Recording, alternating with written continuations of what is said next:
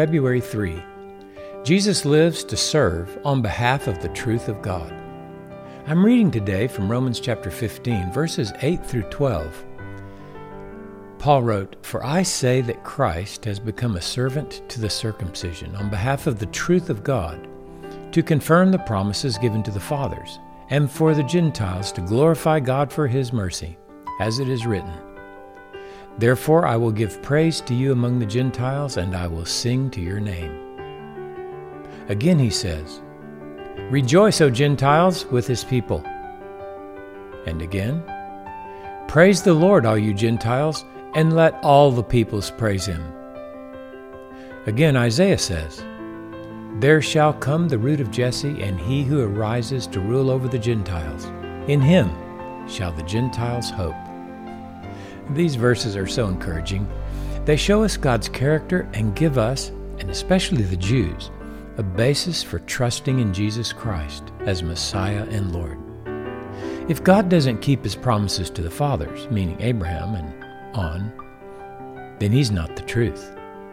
When Jesus accepts the Gentile on the basis of the mercy of God, He is serving the Jews who were promised that they would become the channel through whom God would bless the nations. Abraham was promised that all the nations of the earth would be blessed in his seed. That seed was Jesus, the Christ. Instead of using Jesus' name, Paul called Him Christ. This highlighted His relationship with the Jews, the circumcision. Christ means anointed one who is appointed for a specific service by God.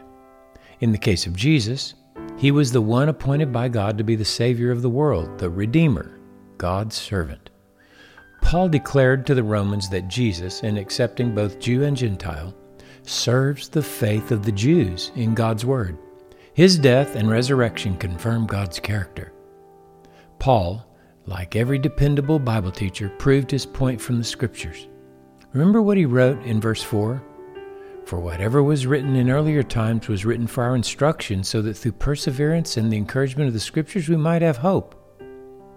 These verses instruct us to glorify God for His mercies. My guess is that most of you who are listening are Gentiles. You've experienced God's love because of His promises made to the fathers, the Jewish fathers. He had us in mind all along as He worked to bring Jesus Christ into the world. He continues His faithfulness to His Word through us as we persevere and encourage one another to live to love with Jesus.